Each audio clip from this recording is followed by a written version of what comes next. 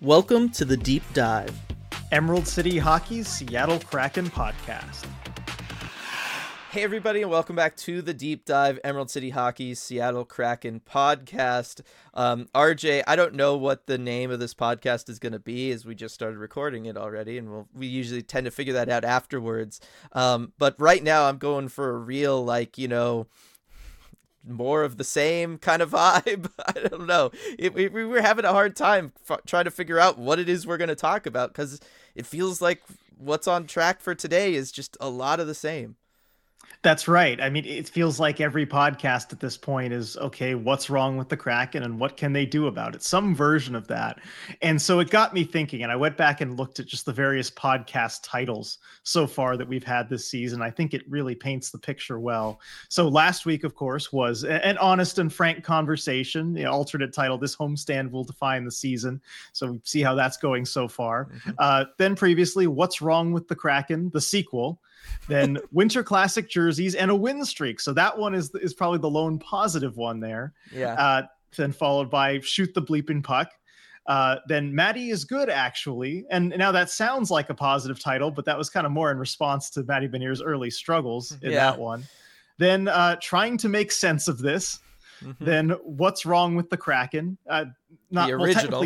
The original part one, but we didn't know it was part one yet. I mean, it's like, the Great War, I guess, before World War II happened. Yes. If you want to use that analogy. But then Two Built for the Playoffs, and then finally Bring on the Regular Season. How about that, RJ? We've had two optimistic podcast titles, and we're in mid-December. That's where we're at, Dylan.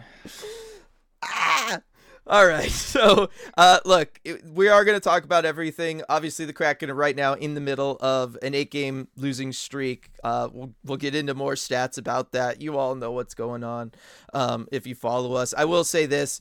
We have some positive stuff to talk about, including Ryker Evans. I'm going to put that in at the end. So for those that are brave enough to listen to the whole thing, we can all leave hopefully on a good note. That's I think where we're going to go. We'll start of course with news and notes, but right before that, got to give the shout out to Queen Anne Beer Hall. RJ, we are just days away from the opening of their second location. I know. I'm so excited to check out Moss Bay Hall. And also, I'm really excited for a great event that they have in the lead up to the Winter Classic. It is called Winter Hockey Hall. That will be December 30th that night. We are planning to be there, Dylan. And it's at the new location at Moss Bay Hall. It's going to be a great event ahead of the Winter Classic, a fun celebration of the really cool event. And I see you got the jersey behind you there, Dylan. I mean, we are both still super pumped for the Winter Classic coming up.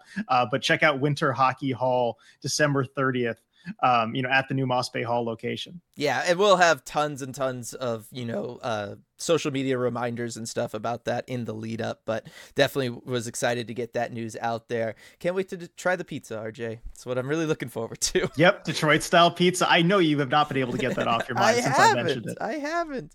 All right, then transitioning into news and notes.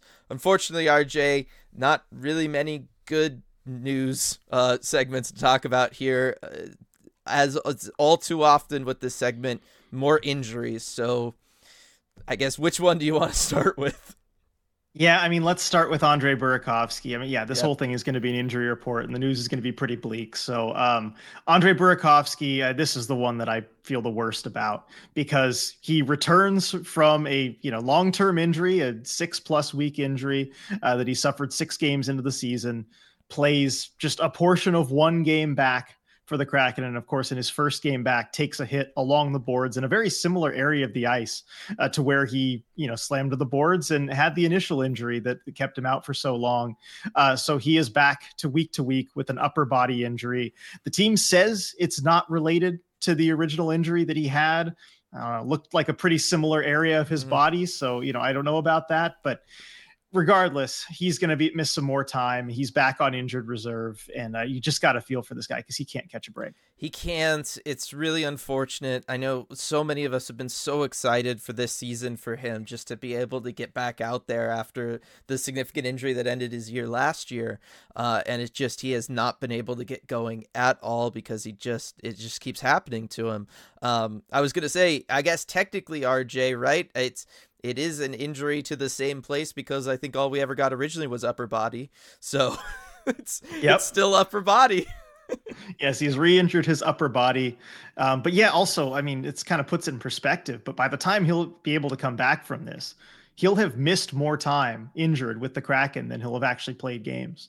You going back to last year? Yeah, going back. Crazy. Yeah, and his total tenure with the Kraken. Yeah. No, it's just really unfortunate, and it's one of those things that, I mean, that's just like a luck thing. You know what I mean? Like, it's just, there's no way around it. It's just, it sucks. Bottom line. Yeah, it was a routine hit. You know, it was nothing all that crazy. You know. So anyway, that's Andre Burakovsky. We can move on from that to another depressing injury story, and that is Philip Grubauer, who got hurt on a play a couple games ago. He pushed off from one side to the other, went from left to right, and hurt his lower body. I mean, it sure looked like a groin injury to us. It looked kind of similar to the one that he had last season, and he came up limping, was very slow to get up, and did not return to the game. And he has been placed on injured reserve, so that means he's out at least 7 days. That would be from yesterday. So, of course, the corresponding move, Chris Driedger has been called up for the AHL. Feel good for him, though, getting to be back in the NHL. And given the length that Grubauer is going to be out, he might even get a start too. So, I mean, I guess that's, the silver lining of this is, good on Chris Driedger. He, of course, had injury issues, quite a bit with the torn ACL, but he's worked his way back, and is back on the NHL roster. Yeah, and I mean, it's just the goalie injury is just piling up for the Kraken organization, RJ, because as it was, right, Chris Driedger getting called up after having to pull back-to-back duties in Coachella Valley, like, it's just been a lot that this organization's had to deal with, unfortunately, this year, the string of bad luck. And for Philip Grubauer, he looked so good in that game too, RJ, against the Lightning before the injury. Oh, he was playing so well. Grubauer, I mean, he's really looked good all season. For him to have another injury like this after the one last year, really, really tough to see. Yeah, I mean, that game, he was so good. He was the only reason the Kraken were really in it at all. Early in the game, the Kraken, it took them a while to wake up. They had a very bad first period. Grubauer held him in it. It's not the first time he's done that this season. And also, if you look at kind of the off the ice stuff, I mean, he wore a really cool new mask for Indigenous Peoples Night as well. And I think that is worth talking about.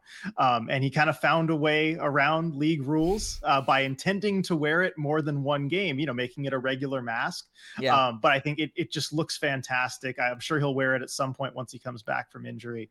But just an all around, feel good night for Philip Grubauer until, that's the way it's been going for the Kraken this season. It all goes wrong. Yeah, it really has been. It's all stuff like out of anybody's control too, which really, at least that aspect of it, the injury issue has been out of anybody's control, and that's been really unfortunate to see. And with the mask, I went on record for that post game. I think that's the best Kraken mask we've seen so far, all the years combined. I love that mask so much. They just did a fantastic job on it. Yeah, I wouldn't argue with that. I think it's a fantastic mask. It just looks great. I wouldn't mind him keeping it regularly, and of course debuted on Indigenous Peoples Night, and maybe kind of find a loophole around the league's rules, which we've seen other players, with Marc-Andre Fleury wearing that in warmups. Grubauer gets it into a game, but he found a way to do it. Yep, exactly. So that was really cool to see. And then unfortunately, though, the injury train doesn't stop there. Yes, we have one more injury for you, and that is Justin Schultz. So the Kraken defenseman got hit in the face by a puck in the last game. I guess 2 games ago in the Tampa game, got hit in the face by a puck late in the game, and he did miss the following game last night, so against Minnesota. So we don't know how long he's out. Hackstall, of course, mentioned he got hit in the face by a puck, asked whether he'd be available for the next night, said, I have no idea. And then before the Wild game said he would not be available. We don't have any more details on that. We know it's an upper body injury. We know it's a facial injury, Yeah. but hopefully Schultz is okay. I haven't seen him. Sometimes you'll see players that are hurt just kind of walking around. I haven't seen him, so I don't know how bad his face looks, but I imagine it's certainly not good. Yeah, and again, it's it's unfortunate. It's another injury. Somebody who dealt with injuries last season, dealing with them again this year. Not something you want to see. Similar to Berkey, similar to Gru.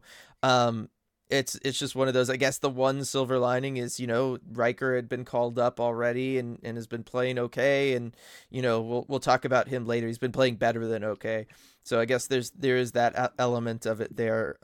With this latest injury, but yeah, I just at some point it's got to stop, right? Like it's got to normalize. They're like my fantasy team right now, RJ. Just everybody hurt forever. That's right. I think your fantasy team actually has it worse than the Kraken right now.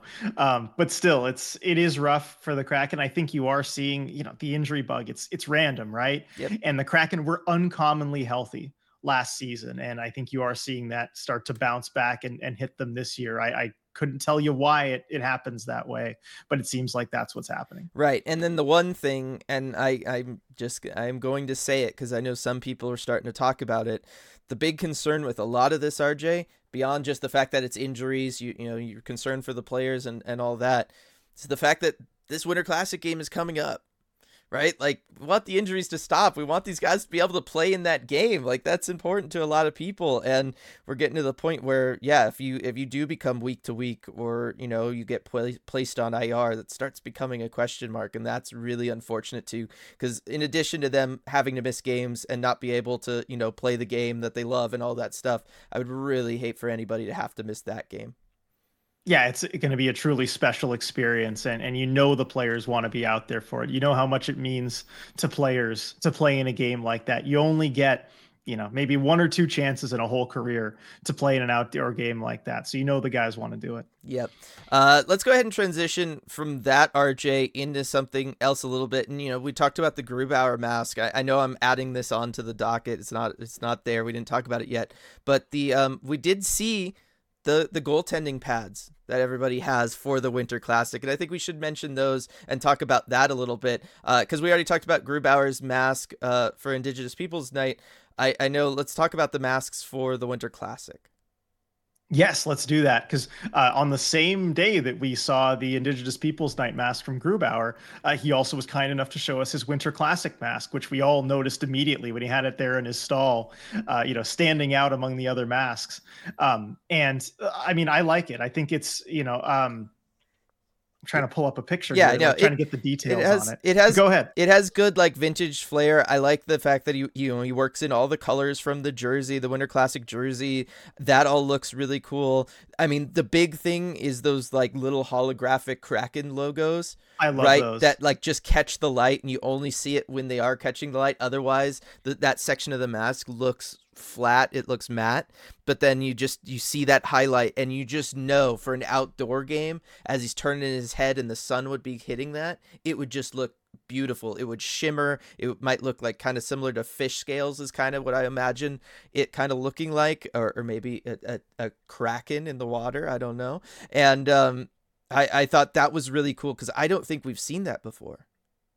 No, I don't think so. Maybe on one of Drieger's masks, I seem to remember he had the smaller logos like that, but I don't know if it had the same effect. But definitely, I think that was the coolest part of this mask. I also like running down the top of it, along the forehead. You have the Seattle letters, but they're not just neatly placed, in an organized fashion. They're kind of, they're off center. They're kind of like with the Seattle S, with the Metropolitans. And as you can see behind you in the YouTube version of this podcast, the Kraken letters on that jersey. Yeah. Behind you, they're kind of off center. They look a little silly there, but it goes with the whole effect of everything. So I do like, the choices there. Yeah, no, me too. It looks really good. And then we saw Joey Decord's mask, RJ, which for a specialty game, I don't know that you could ever do better than this, to be perfectly honest, right? Incorporating the city, incorporating the venue of the game, as he has, a Mariners baseball card mask. It's perfect for a game like this. It is absolutely perfect. And yeah, Yeah, I don't want to proclaim a winner and a loser, but I think Joey's mask is certainly my favorite of the two, just because he's really gone kind of above and beyond with the Mariners connection. Because I mean, that's what one of the things that's so special about this game. He's got the old baseball cards on there. He's got Ken Griffey Jr. He's got Ichiro. He's got newer players like Cal Raleigh, JP Crawford. He's got current Mariners on there as well. It's just an awesome mask. I love the design. Shifty does it again. His mask art is Shifty is just awesome. Always brings good stuff. And then on the top, you've got like the mountains, you've got some trees, you've got some nice landscape stuff on the top. It's great. Yeah, no, I love that, one side is like the past Mariners and then the other side is current Mariners. And if you look up towards the top, he even has like the old school Mariners, like Trident logo, and then the current, S logo, with on the side of the current ones. There's just a lot of details. The more you look at the mask, the more you pick up. I absolutely love it. I also love, RJ, the actual cage part is painted. And it has like a pattern to it. That's something that, again, I don't really remember seeing before. No, I haven't noticed that. Certainly not any kind of Kraken mask. And I think the whole thing is given a bit of a worn look to it. If you look at the very front by the chin, it looks like it has the effect of some of the paint kind of being scraped off a little bit as though it had already been used. And you see, the blue on the cage, and it all kind of gives it that, that lightly used feel as well. Yeah, so that one was fantastic to see. And then we saw the pad setups for everybody as well. Those all look great. Obviously, kind of going back with the leather look a lot is what it seems like to me. And I'm a sucker for that, RJ. It gets me every year when goaltenders do that for these games. Yeah, and I think it also works well with the color scheme of the jersey, where you kind of have that off-white on it, and you really are going for that vintage feel. Like, I don't know how well it would work maybe for, I guess Vegas kind of has not the gold, but like the brown or whatever. So I don't think it always works, but I think in this case it does. You have Joey Daccord going with basically his same pad design as he already has right now, but replacing the white with kind of that brown, that vintage brown. And then Philip Grubauer going with a slightly more different look, where he has, mostly, I like how he's gone with the two-tone like brown and then also kind of that lighter like beige on the outside. I think that creates a really nice effect. Agreed. And the ice blue, the little stripe of ice blue on the pads, I think goes really well with the overall colors of everything in a way I wouldn't have expected if I hadn't looked at it. Right. No, I think that is something that looks really, really solid. Like, I'm with you. It's not something that I probably would have thought of. Granted, I'm not like, somebody who does this, but they look like really good, solid, old school pads. Like, but for the Kraken. Like, I don't know. I just love it. I just hope we get to see it all come together. I know. That's my worry, is I want to see that all out there on the ice. So get well soon, Gru. Yep, definitely. And then, we saw some for Drieger too, right? Did we? Am I wrong? So. No, I guess not. No, those must have been Joey's then. Yeah. Joey's, I don't know. I prefer the vintage styling of Gru's over Joey's pads personally. Yeah, I do too. No, I like the pads for Gru over Joey, but then I like Joey's mask better. So I guess it evens out. I guess I hope we don't see any Winter Classic stuff for Drieger, because just what that would mean for Grubauer. Yeah, I guess that would be one of those early indication things to be looking for. All right, so from there, RJ, into the facts of the matter, what the Kraken are dealing with right now.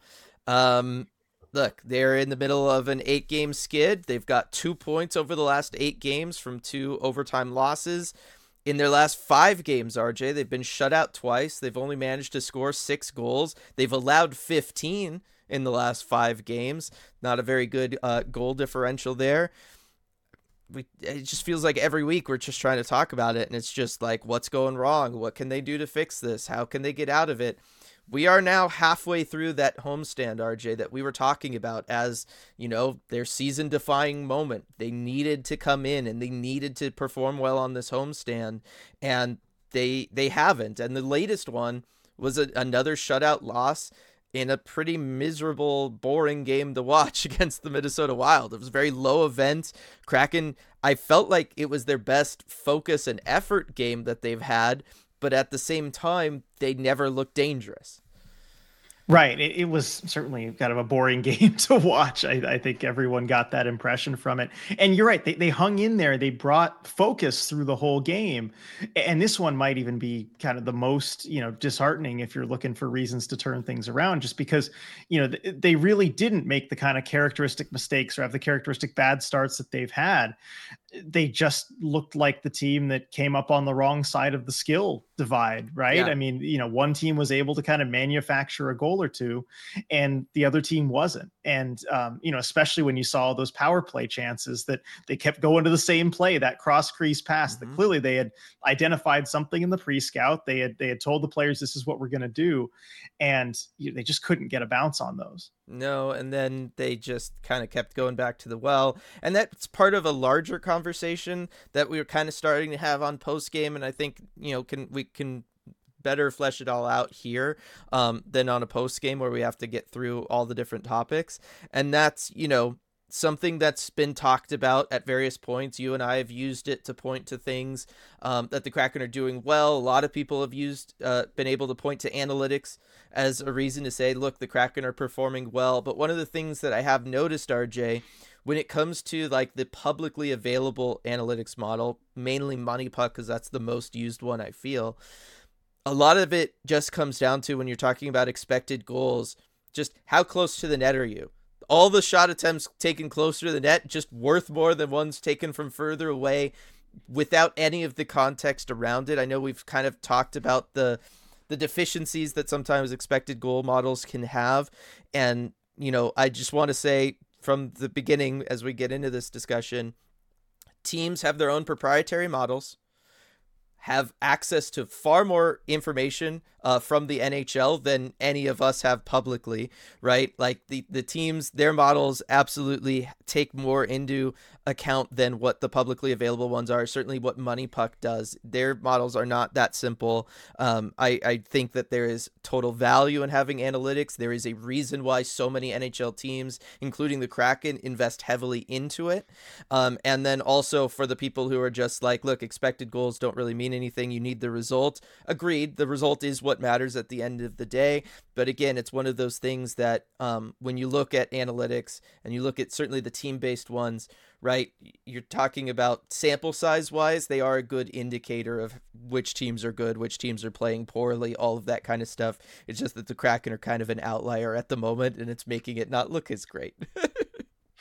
That's right. I mean, the Kraken are still at the bottom of that list as far as, goal differential above expected. And so it's something that people definitely, put a lot of attention into. And I think, that's via Money Puck, right? That one, that list yes. yeah. But that might have been JFresh, actually. Or was it JFresh? I'm going to pull it up real quick. But yeah, I mean, either way, it's one of those things where, again, like I said, we know the NHL has puck and player tracking, right? That is not publicly available, right? There's lots of other things that when you are investing and you have the resources to do it, you can go in and you can have things where you can put things into proper context that you're not able to on, say, a Money Puck, when it comes to what was actually going on the ice when this shot attempt was taken, rather than just kind of, well, how close to the goaltender was it? Right. And different models take different things into account as well. I think like the Money Puck model uses time between shots, like for, say, rebound shots or something, as like kind of a proxy for, how well the goalie can get repositioned. Yeah. But there's other ways to do that as well. And there's some healthy debate among very smart people about what elements matter and what elements don't, and which you should have in a model.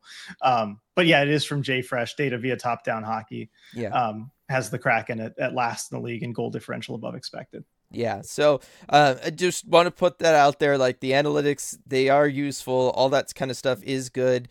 Vast majority of the time, the goal expected numbers and expected goals, all that kind of stuff will give you an idea of which teams are performing better and how well the team is performing, or an individual player and all that kind of stuff. But it is not the end all be all, right? There are instances where you have a team like the Kraken where the standings don't line up with how well they're playing. I mean, you look at Money Puck, you have the Yanni Gourde line up in the top 10 for just forward lines, RJ. Matty Beniers' line at 11th, so Kraken 2 of the top 11 lines in hockey when it comes to expected goals percentage. Like, that's a great thing to look at, but at the same time, we know lines are struggling to score, right? Like it hasn't translated, but I wanted to at least like talk about that and get that out there, because I do know there's a lot of people that are like, look, expected goals, that's great and all, but like we need them to be scored. And that's true. Like, I'm not trying to discount that.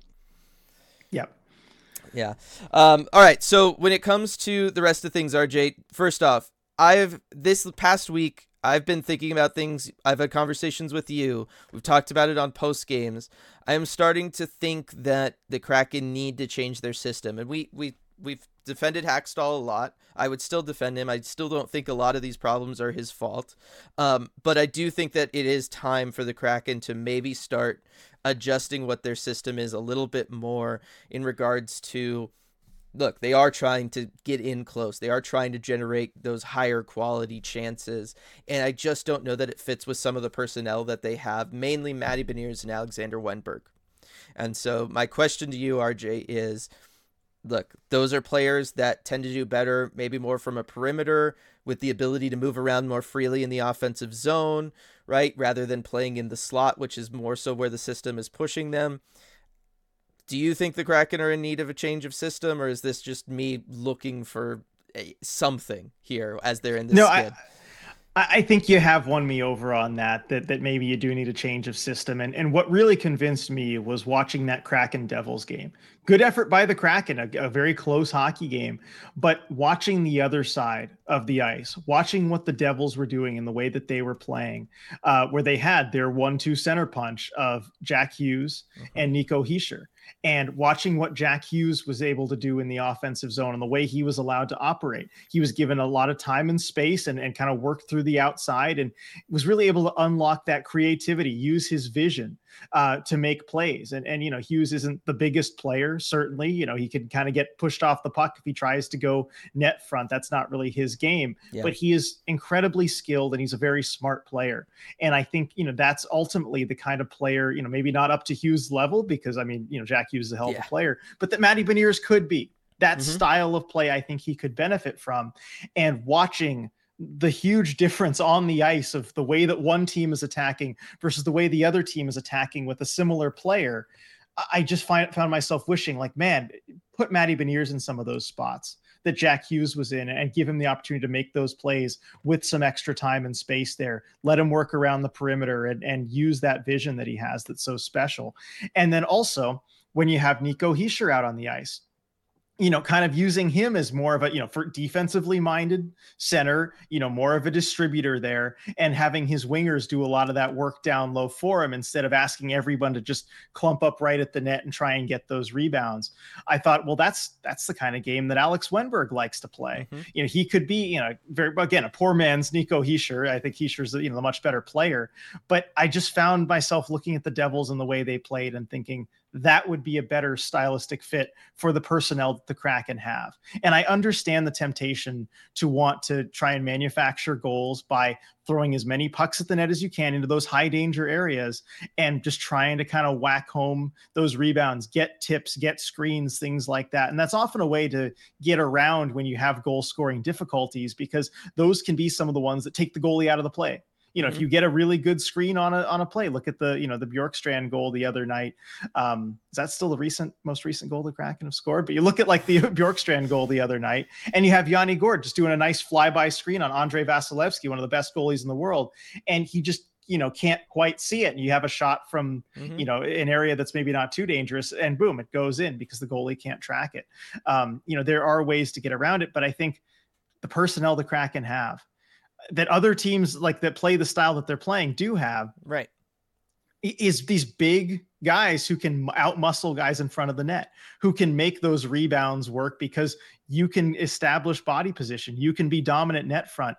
The Kraken don't have anybody like that. The one guy you could make an argument for is Jaden Schwartz, and he's not in the lineup. He's going to be missing for another little while. And even then, he's only, 5'10", I think. He's not a big guy. He's just really strong and he goes to the net.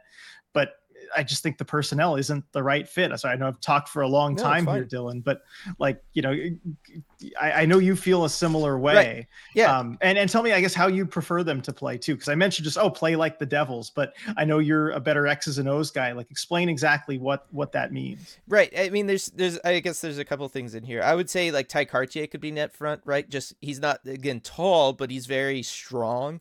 So there is that element to it. I was just, but you need a level of skill there too. You do. You need a level of high end skill. Right. And I was going to say, I think the last goal was actually the Jared McCann goal, but it was, again, still a kind of one of those plays where it's a shot from out wide, but Vasilevsky can't track it the whole way. I think that what's weird about this whole situation is, RJ, the system that the Kraken are playing right now, tell me it wouldn't be the textbook most perfect thing for Shane Wright to walk into. Because this is the way Shane Wright plays, right? He's a big body guy. He's a strong guy. He likes to play down the middle as a center and generate all his scoring chances from there, walking in on a goaltender, being there for rebounds, being there to receive a pass from behind the net, right? Like, that is perfectly built for how Shane Wright likes to be aggressive and attack in the offensive zone. He's just not on the team right now, unfortunately. When it comes to, say, what system they should be running, I will always point to, with Matty specifically, if you watch the tape from him from Michigan, you go back and watch any of his highlight videos or like my old scouting reports on him, you'll see this. If you go back and you watch the very first point he ever got in the NHL against Calgary, in Calgary, it was on the goal from Ryan Donato, but it was a play that Matty 100% manufactured. And it was another instance of, he gets the puck, he goes around the zone from the perimeter, he sees everything, and then he sees that he can make a complete cross-zone diagonal pass to Ryan Donato, who is open. He sees the lane, he hits him, Donato buries it, boom, you have a goal, right? Matty Beniers is the kind of guy, when he is a playmaker, when he's going to produce points, that needs to have that ability to move around with the puck, right? Have the freedom to move around with the puck, see what the defense is doing, and then he is going to exploit whatever weaknesses that the defense has. It requires a little bit more of a patient style of play from the team. It's one of those things where you have to have player movement involved, because Matty Beniers is going to be walking around. You need the other guys to know how they have to cycle in regard to what he's doing, because you don't want him to walk to where, say, Eberle is, and Eberle just continues to stand there, right? Then there's not really going to be a play for Matty to make. So it requires more of a free-flowing style of offense, slow the game down a little bit. It kind of goes against the more dump and chase, get it into the corner and then just throw it net front for the rest of the guys streaking into the zone approach that they've been going with. It would require either controlled entries or get in the offensive zone. You can still dump it in the offensive zone, but then instead of throwing it net front, throw it back to the point, right? Give it to a defenseman, let everybody get into the offensive zone, then give the puck to Matty Beniers and let him do his magic. And I think that would be something that I would like to see from them. And to be perfectly honest, RJ, that could help the defense a lot too, because you're playing a much more controlled style of game. The defense, you're right, you don't have to worry about, say, if the pass goes bad to net front, or, okay, the rebound shoots out, but the defense was able to collect it really quick. Now they can push the puck up and break out of their zone very fast, and the Kraken aren't necessarily ready for it. In this sort of system, if Matty Beniers is walking around the offensive zone with the puck, you're a defenseman already, right? If Matty Beniers goes to make a play and there's a turnover, which will happen from time to time, that's just how it goes. The defense, they're very much set up at the blue line. They can adjust to that. You'll always have two defenders back, which is something the Kraken have struggled with this year.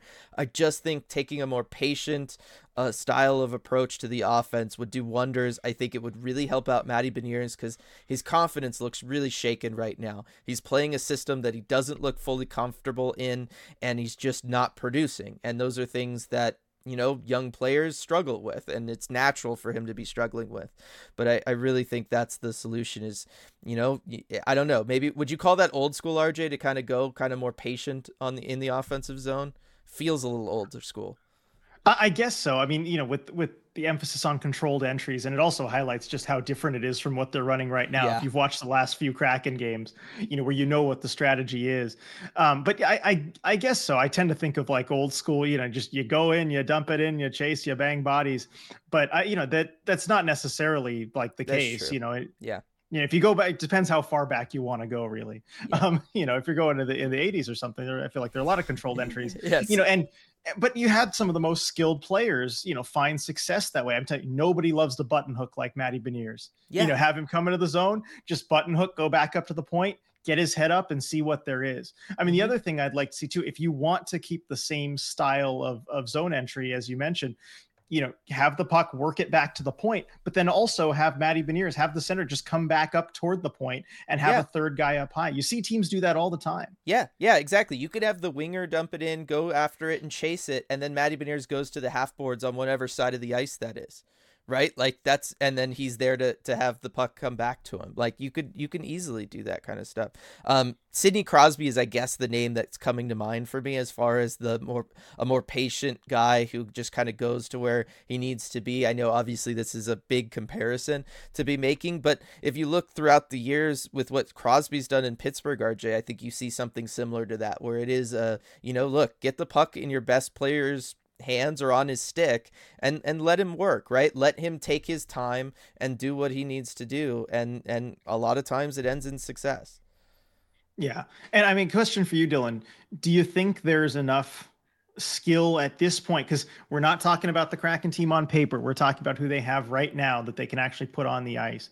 Because that kind of thing does require that you have enough skill around a player like Matty Beniers that can kind of make that work.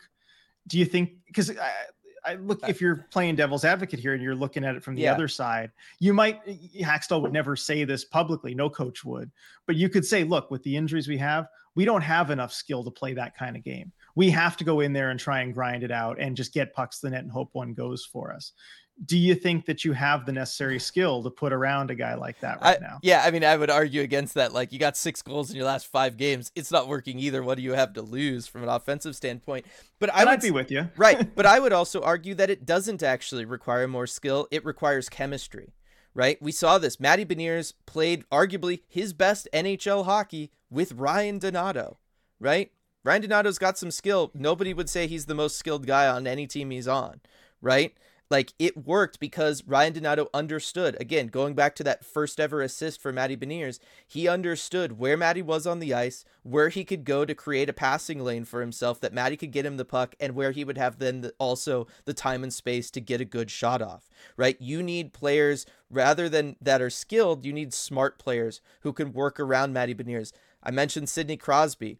How many years did he play with Pascal Dupuis and Chris Kunitz on his wings, RJ? They were not the most skilled guys in the world, right? I don't think they would say that they were, but it worked as a line because they understood what Crosby was doing and they got themselves open knowing how he played because they all had chemistry with each other. And so I think more so than it being a skill issue, it's just a matter of finding the wingers that Matty has confidence in and finding the wingers that have chemistry with Matty Beniers so that they know, hey, look, when he button hooks on the right side, this is where he likes to go, right? When he button hooks on the left side, I have to do this instead.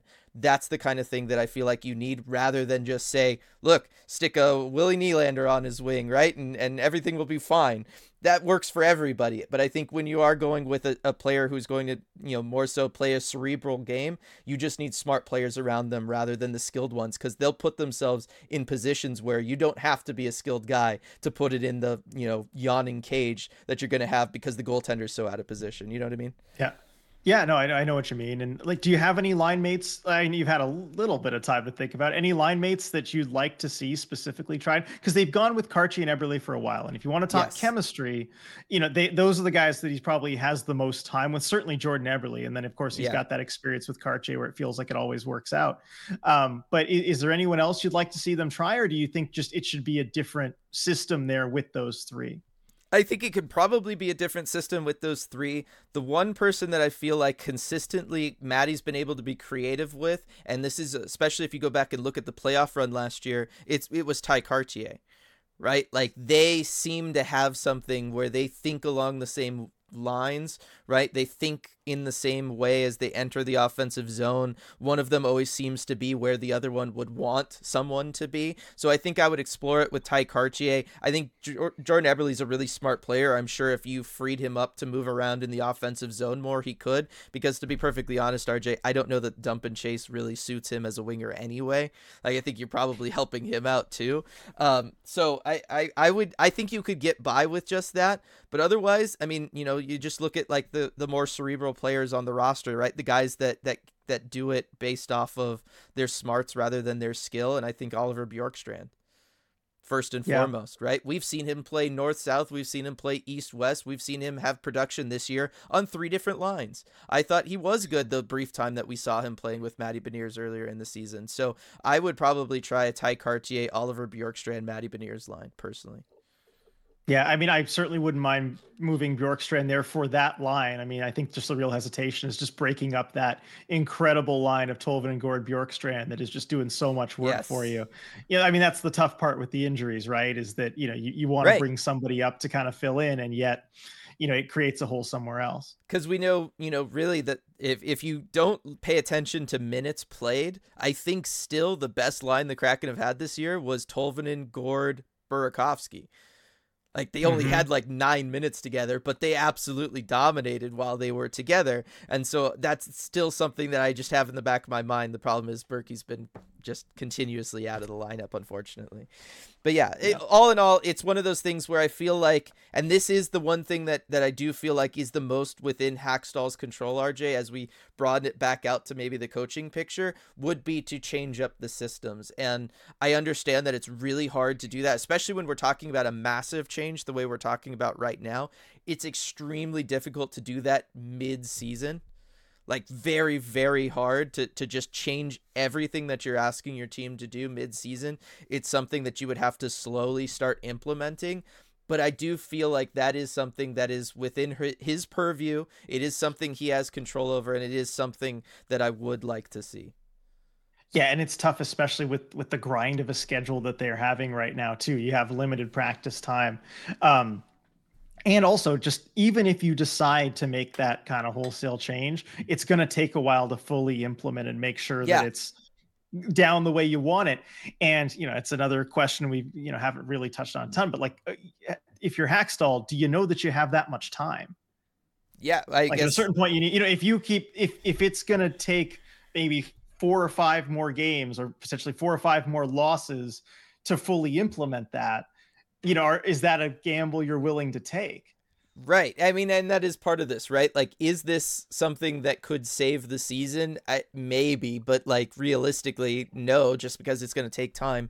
And I don't know that the Kraken have time. I guess the only person who really knows the answer to that would be Hackstall, right? Like, it would be him, it would be Lewicki, it would be Ron Francis, right? The people in charge of making said decision and communicating where Hackstall's standing is to Hackstall are the only people that would actually know the answer to that.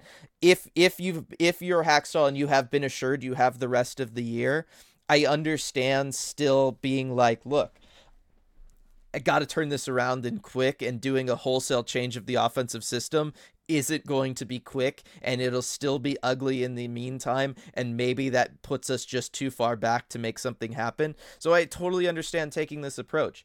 If it's one of those where the team has just been like, look, we've been besieged by injuries, we're kind of writing this season off, we understand the spot you're in, don't worry about this year, don't worry about next year, right? Then you might as well just get a jump on it now, right? Start working towards something like that. Start finding the players that have chemistry with Matty Beniers. Start working on those things.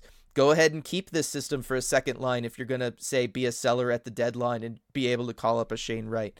It's one of those things that I understand why Hackstall wouldn't change if he doesn't have long-term assurances, right? I 1000% understand that. I probably wouldn't either.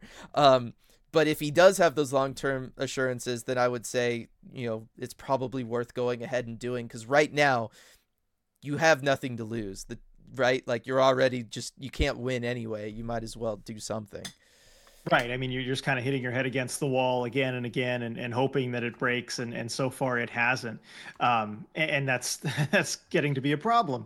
Yes. But I think that all comes with the change in mindset, that shift that, certainly won't happen yet. But if you decide that, okay, this is a development season, this is a transitional season, this is about getting better for next year, then that change comes with that decision, and then everything that comes with it, like a calling up Shane Wright, really, potentially moving on from some veterans, giving the guys who you're going to build around more ice time. And I don't think we're there yet. At this point, they're just trying to get a win to help turn things around and hopefully get the momentum going the other way. That's more a conversation. And if that decision is made, it'll be in 2024. It'll be after the new year, I think. And then we'll have a longer podcast talking about, okay, here's what you do now that decision's been made. Exactly. It's just when does the organization hit the point, RJ, where they feel like they have to do something, and what is that thing that they have to do? And I talked about this last night, and then I promise it's going to get positive here in just a little bit, everybody. And you weren't really around for it, but it's one of those things where when organizations are stuck in that, right? Let's say they really do feel like they need to be competitive this year at some point, right? The easy move for organizations in this position, RJ, is to make a coaching change, because it's the easiest and cleanest thing that you can do. You don't have to worry about a big locker room shakeup by trading away a specific player, adding somebody new, chemistry being developed, right? Friendships, all that kind of stuff needing to happen mid-season in the midst of something tough, right? When you can just, yes, it's still a big deal to move a coach, but especially if you have an internal candidate who would just take over, it's not as large a shakeup kind of thing. So that's the only reason why I think the coaching change is even on the table for the organization, RJ, is just because at some point you hit a point where you have to tell both the team and your fan base that, yes, we are being proactive at some point.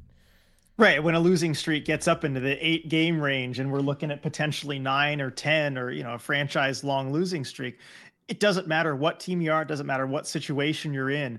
Levers have to get pulled at a certain point, and everybody knows that. I mean, just because you have a group of fans that's just like, okay, what are you doing about this? Yeah. And there are a number of different things you can do. But as you mentioned, Dylan, I think, often moving on from a coach is probably the easiest thing to do. And certainly if you're like a GM making that decision as well, having to put yourself then in position to make a trade when you're in a bad negotiating spot, that's going to reflect on you as well. There are no really good options, but often moving on from the coach can be the easiest. But I do wonder, I mean, that's the big question. We kind of asked it last week. Yep. At what point does the team feel like, okay, we have to do something? As far as what they do, we just don't know enough about this organization yet because they've never been in this situation. Exactly. So I couldn't tell you what they would do when they decided, okay, we need to do something. Yeah. But at what point, Dylan, do you think they get to the point where they realize we have to do something? Is it the end of the homestand? I would have said, if you asked me last night, I would have said it was right then and there, right? After that loss to the Wild, you're shut out again. You didn't particularly look very good. That to me would have been the time. I mean, we're sitting here, it's nearly 1:00 and nothing has happened. So I'm assuming they're not going to do anything. Although I'm sure the deep dive curse could prove me wrong if it wanted to. I think then it goes back to the homestand, right? If you drop the next 3 games of the homestand and you go from being winless on a 4-game road trip to then being winless on a 6-game homestand with then a previous loss at home to kick that off, and you're now 0 for 11, essentially. You're on an 11-game skid. You just dropped 6 games in front of your home fans. I don't see how any organization in any sport, in any circumstance, doesn't do something after that. Whatever I'm totally with you. Yeah. Yes. Whether it's letting the coach go, whether it's a trade, whether it's, emergency, call up Shane Wright, play him on the second line and see if that can give the guys a jolt, some large change. Yeah. If they can't get a win on this homestand, absolutely. And I'm with you. I think, after the last game, I really thought we might see something. I got up early this morning to just make sure, in case some news dropped in the morning, that we were on top of it. It's one of those where I think every day you have to kind of look out for it, but the end of the homestand would certainly kind of punctuate everything. Yeah, I think that's really what we're looking at. Now, on the flip side, RJ, Kraken, They've got the 7 loser points this year. It's helped them tread water because, yes, they are tied with only 8 wins with teams such as the Sharks at the bottom of the standing, right? Or I guess it's just the Sharks at the bottom there, RJ, with the fewest amount of wins. They're tied with Montreal with only 5 regulation wins, which is certainly not good. Like, nobody would say that's a good spot to be in. However, RJ, you look at, say, the wild card race, and the Kraken, it's not like they would need a 2019 level Blues run to make the playoffs. Like, that's what's nuts about the situation. Yeah, it's kind of wild to think about it, but you look at it and they're only 5 points back. I mean, yes, the Coyotes have some games in hand, but you're only 5 points back of the final wild card spot. And that weirdly is kind of striking distance. They're really not out of it. And also there's a lot of the season left. I know it feels like, and certainly when you're just on an 8-game losing streak, and that's a 10th of your season that you've just dropped losses. But with the amount of overtime losses, like they're 6 games under NHL 500. Yeah. And, we saw the Oilers in kind of a similar hole earlier this season. Already they're back up to NHL 500. They're 12-12-1. They've shown that teams can turn it around and get right back in the playoff hunt. And so I think it's important to separate. And I know people kind of reacted, some people on the post game when we mentioned this, like, what are you guys, crazy? Like this, look at what's going on. And I think it's important to separate. When you look at the stand, there's 2 things. One, when you look at the standings and you see the position they're in, and looking at, I think, the reality of it and seeing that they're really not out of it.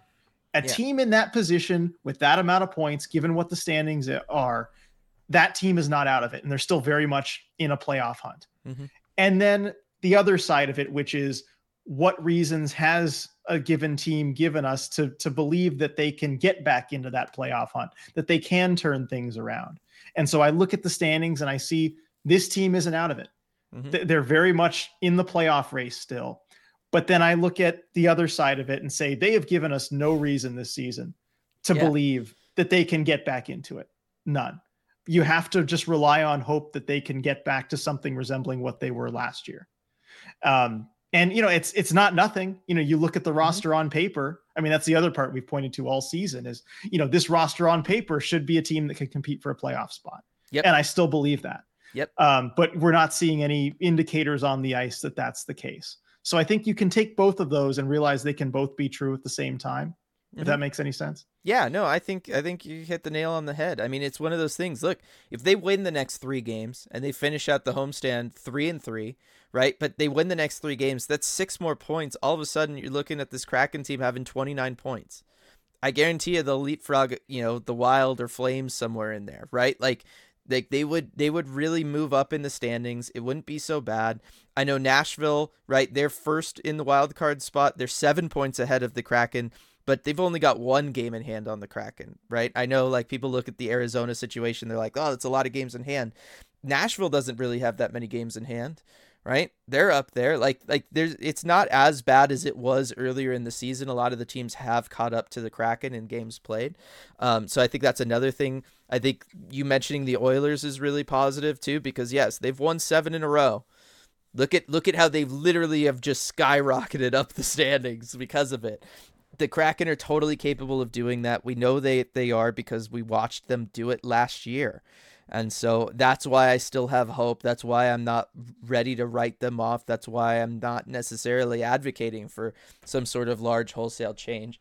But as you said, at the same time, you have to win at some point. You have to score goals at some point. You have to look like it's possible at some point. And right now they just don't. And so it's a weird, tough spot to be in. Let me tell you, it's very strange. I don't really remember ever seeing a team quite like this, RJ, to be perfectly honest.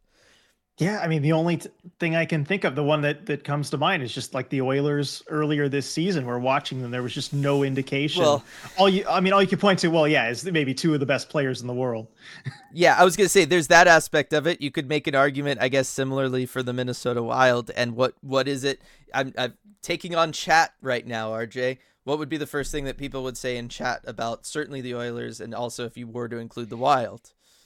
They fired their coach. Yeah. They made a coaching change. Yeah. So it's again, it's one of those weird things. I'm not advocating for it, but that I do know that is what a lot of people would say, that as an and argument looking back at to it us.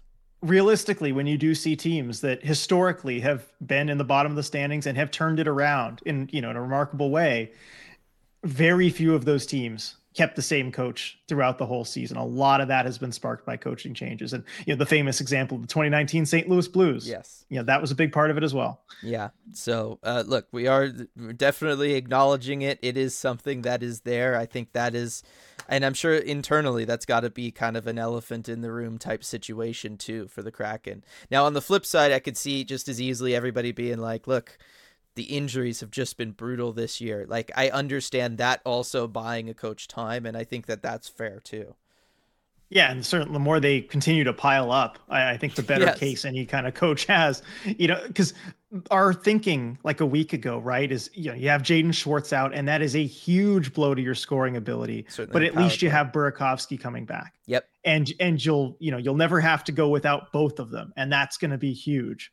Well, guess what? They have to go without both of them for an extended stretch, and predictably, they're not really able to score goals. Yeah, can you imagine that one, RJ? Power play struggled. Oh wow, I can't believe it. It's been a tough one there. Now, one of the bright spots of the past week has been the call up and the emergence of Ryker Evans, and he's proven me wrong. I know a lot of people have been calling for Ryker Evans to come up. I said I thought they should be patient with him. Let him wait a little longer. Wasn't sure that the defense was totally there yet. And you know what, RJ? It looks like it is. I know he's playing pretty conservative right now in his third line role. He's staying home a lot. He's making sure guys just don't get past him, all that kind of stuff. But to be perfectly honest, it's kind of what this Kraken defense needed. They needed somebody to have their head on a swivel, play a little conservative, make sure guys aren't standing uncontested in front of a netminder. And you know what? Ryker Evans is doing it. He is. And what's so impressive about it, too, is that it hasn't really held him back a ton offensively. He's still making creative plays when the moment is right. He's still jumping up when he needs to, and he's still influencing the game offensively. And I think that's just the perfect balance for him where he's at right now. And I think as he takes a little bit of time to get more comfortable, then he'll be able to really come out of his shell, and we'll see the special things that he can do. But for the time being, he is certainly not hurting the team in the slightest. And that's something I was worried about when they decided to call him up, is that the last few games to that point, you had some defensive blunders and guys being in the wrong spots and giving up some bad goals. And I felt like the Kraken couldn't afford any more of that. But you know what? Ryker Evans hasn't been a part of that. No. I think he's, done everything you could ask for him to do. And at this point, I hope he never gets sent back down. He looks like he belongs in the NHL. Dave Haxtell has flat out said that he belongs in this league. He's ready for this league. And I think just about anyone who's watched it would agree. I certainly agree with it, which then begs the question, RJ, of how does that affect the rest of the roster, right? Like right now it's easy because Justin Schultz is out with the injury that we talked about at the beginning of the podcast. I still think it probably makes sense for Ryker to just kind of take his spot. As difficult as that is to say, I'm a big fan of Justin Schultz. I have been going back to how he entered the league and everything, right? Coming out of college and everything. But I do feel like the team, at least defensively on the back end, has looked better with Ryker in for Schultz. Yes, and they've given it a try with a couple different options, right? You had one game where Evans was paired with Dumoulin, Evans being on the right side. Of course, he's left-handed, but he can play on the right side, probably better than most defensemen because he has some experience there. And then you had a game where it was Evans on the left side with Justin Schultz on the right. And so you kind of experimented with both of those. And personally, I preferred the game with Dumoulin of the first two much better. I thought that was a better fit. Dumoulin, of course, being the veteran, stay-at-home kind of guy, can cover for any pinch or mistake or anything that Ryker Evans would make. I think that's just a better fit, even though it means Evans playing on the right side. And also, you have Evans just being able to quarterback the second power play unit. I do like him there. Definitely. And I want to see him there going forward. So it just makes sense. And I mean, you pointed this out before the season started, when I was critical of the Dumoulin signing, and you said, well, Dumoulin isn't going to get in Ryker's spot. It's going to be Schultz. Like that's the spot that Ryker is meant to take because Schultz's contract is up at the end of the year. And I was skeptical just because I wasn't sure about him playing on the right side, which seemed like what would be necessary. But you were absolutely right on that. It seems like it's going to be that neat fill in for Schultz. It won't be as neat through the rest of this season because you still have Schultz there on the roster, and now you have a real position battle on your hands, I think. But after this season, it seems like boom, he just slots right in there. Yeah, and you know what? To be honest, the more I was thinking about it, a lot of times I go to Firebirds games, Riker's on the right side. Like, I do think he is just kind of comfortable and confident there anyway, so that certainly helps things out. That then brings up the next roster question, RJ, which is, look, Magna is down with the Firebirds right now. It's a conditioning loan, right? I'm correct on that. And they called him back up, actually. Oh, yeah, after they did. The Schultz injury, the Schultz injury. Yeah, so there's that. But, like, once Schultz is ready to come back, are they going to keep 8 defensemen on the roster? That is kind of dicey, actually. I mean, they've always had that extra roster spot that they've kept. Like they've been at 21 or 22 for a lot of this season. So I think they might try and keep 8D. I don't think they'd want to send Magna through waivers because I think he'd get claimed. Absolutely. Certainly given his super low cap hit. Like there are a ton of teams that would love an extra defenseman there at as cheap of a contract as Magna has. As I try and look it up real quick to see if it's below league minimum salary. I believe it is. It's 762. Yes. Yeah. So it is, because it was signed previously when league minimum was 750. I think it's below league minimum. Yeah. What the league minimum is now. So it's very low a cap hit for a guy who's a serviceable defenseman. I mean, he went down to Coachella Valley for one game, scored a goal. We know what he can do when he gets into games. He's a solid defenseman. But yeah, I think for sure he'd get claimed, and I think they're going to try and roll with 8D as long as they want Ryker in the lineup. Yeah, and Justin Schultz does have a modified no trade clause, as I happen to be looking at that here too. So, because things would get interesting there, and certainly closer to the deadline. If you're, if you're not in the running for a playoff spot, I mean, that's a name that you probably feel much easier about moving at this point. Yes, agreed.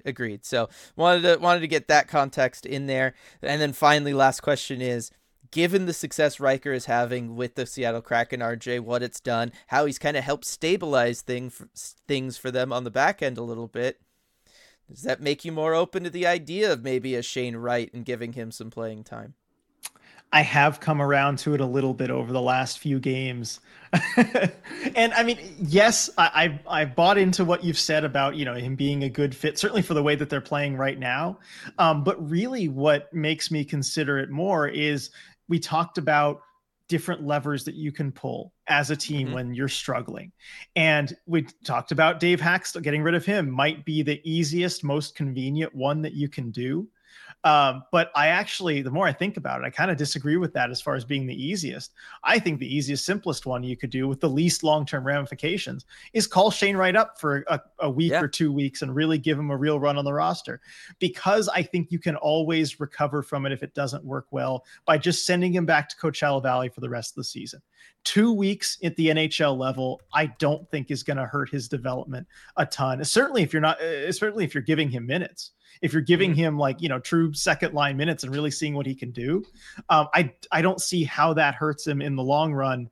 If it doesn't go well, you send him back to Coachella Valley. He's got 4 months in Coachella Valley at that point afterward to just forget about all the stuff that happened in Seattle and this miserable season the Kraken are having, right? Yep. It could be a distant memory if you do it right. So that's why I'm okay with it, actually, is because I think that might really be the easiest lever to pull, even easier than changing the coach.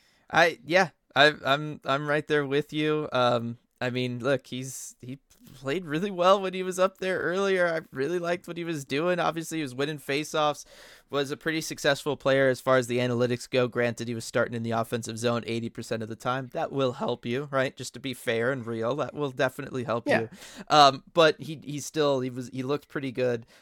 He passed the eye test for me. Obviously I've been on board with this for a little while now, so I would definitely consider it if I was the Kraken.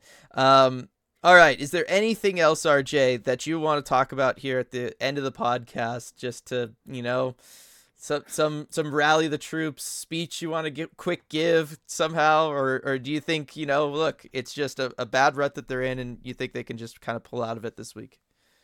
I mean, I guess I'll echo what we kind of said last week, because I still think it holds true that these next 3 games, make or break, and you know what? They're at home. Yep. And, it gives the fans a chance to show up and really show out and support the guys. And I know they could use it. Like, I know they could use all the positive energy they could get over these next 3 games, with the home crowd. And credit to them that, like, the fans, they've been bringing it. Yep. They have. Even that last game where it felt like there was nothing to cheer about, nothing to get excited about, nothing to spark the crowd. They kind of tried coming up with their own stuff, even smaller saves. They were getting the Joey chant going in the third period, cheering after, like, the whole Tanev done thing. And, that letting that energize them. And they never really got out of the game, which it was really cool to see. So I just hope they kind of keep that going forward. And also, I should mention, we can end on this note, the national anthem. Which was a cool story. There was a microphone malfunction. The anthem singer, started singing. You couldn't hear anything. Then they handed her a second microphone and that didn't work, which, gives you the feeling, okay, well, that's how it's been going for them this season. Right. But then, the fans stepped up, they played the music and the fans sang the anthem, which I thought was really cool. And, way to step up everybody and do that. And so I think that shows, the energy that's in the building and, how great the fans have been. So I don't know, stay awesome, Kraken fans, I guess is, my words of encouragement there, and really bring everything you got for these next 3 games. Yep. I will ditto all of that. We talked about it on the post game live, right? Other markets, things would have gotten really, really ugly. They haven't here. I think that speaks volumes about the fans that the Seattle Kraken have. And they're just, everybody's fantastic. Very, very lucky to have all of you, just the way we are lucky to have everybody be supportive of us, be members of the ECH community, all that good stuff. I know they're going to show up and support Queen Anne Beer Hall, right? As they open their second location. I know they're going to show up and come and say hi to us on the 30th when we're there to check things out. And I know they're going to be kind to me as I just devour a bunch of Detroit-style pizzas in front of them, and they're not going to make me feel too bad about it. They're going to cheer you on, Dylan. I know it. All right, everybody. Thank you all so much for listening to the podcast, as always, and we will see you all next time. Hey everyone, before we go, we just wanted to give a quick shout out to all of our awesome patrons over at patreon.com/Emerald City Hockey, especially our Terror of the Deep patrons. Absurdly Sane, Alex, Alvi, Andrew, Anonymous, Beef, Ben, Brad, Brian, Burnt Creme, Kaylin, Shazzle Dazzle, Chip, Chris, Christian, Cody, Connor, Coop, DJ Singletone, Duthin, Evie99, Eli, Elizabeth, Empty Net Hockey, Ethan, Evan, Gaby, Gary, Gregory, Harry Legionary, Habak, Jay, Jane, Jessica, Joni, Joseph, Josh, Joshua, Julia, Justin, Katie, Keegan, Kepler, Kitty B. Kraken, Kyle, Leanne, Levin, Light, Lonnie, Maeve, Mark, Max, Maya, Michelle, Michigan Kraken, Nick, Night Drop, Noah, Nunya, Paige, Paul, Rayanne, Randall, Rebecca, Ryan, Sarah, Scott, Sia Kraken, Sean, Sergey, Sergeant Pickles, Shannon, Shoeshine, Skeletal Tendency, Steve, Steven, Striatic, Tasty Kobold, Team 114 Chris, Ty, Wendy, Where the Slovakians At, Strife, and Zame. Thank you so much for making all this possible. We really appreciate your support.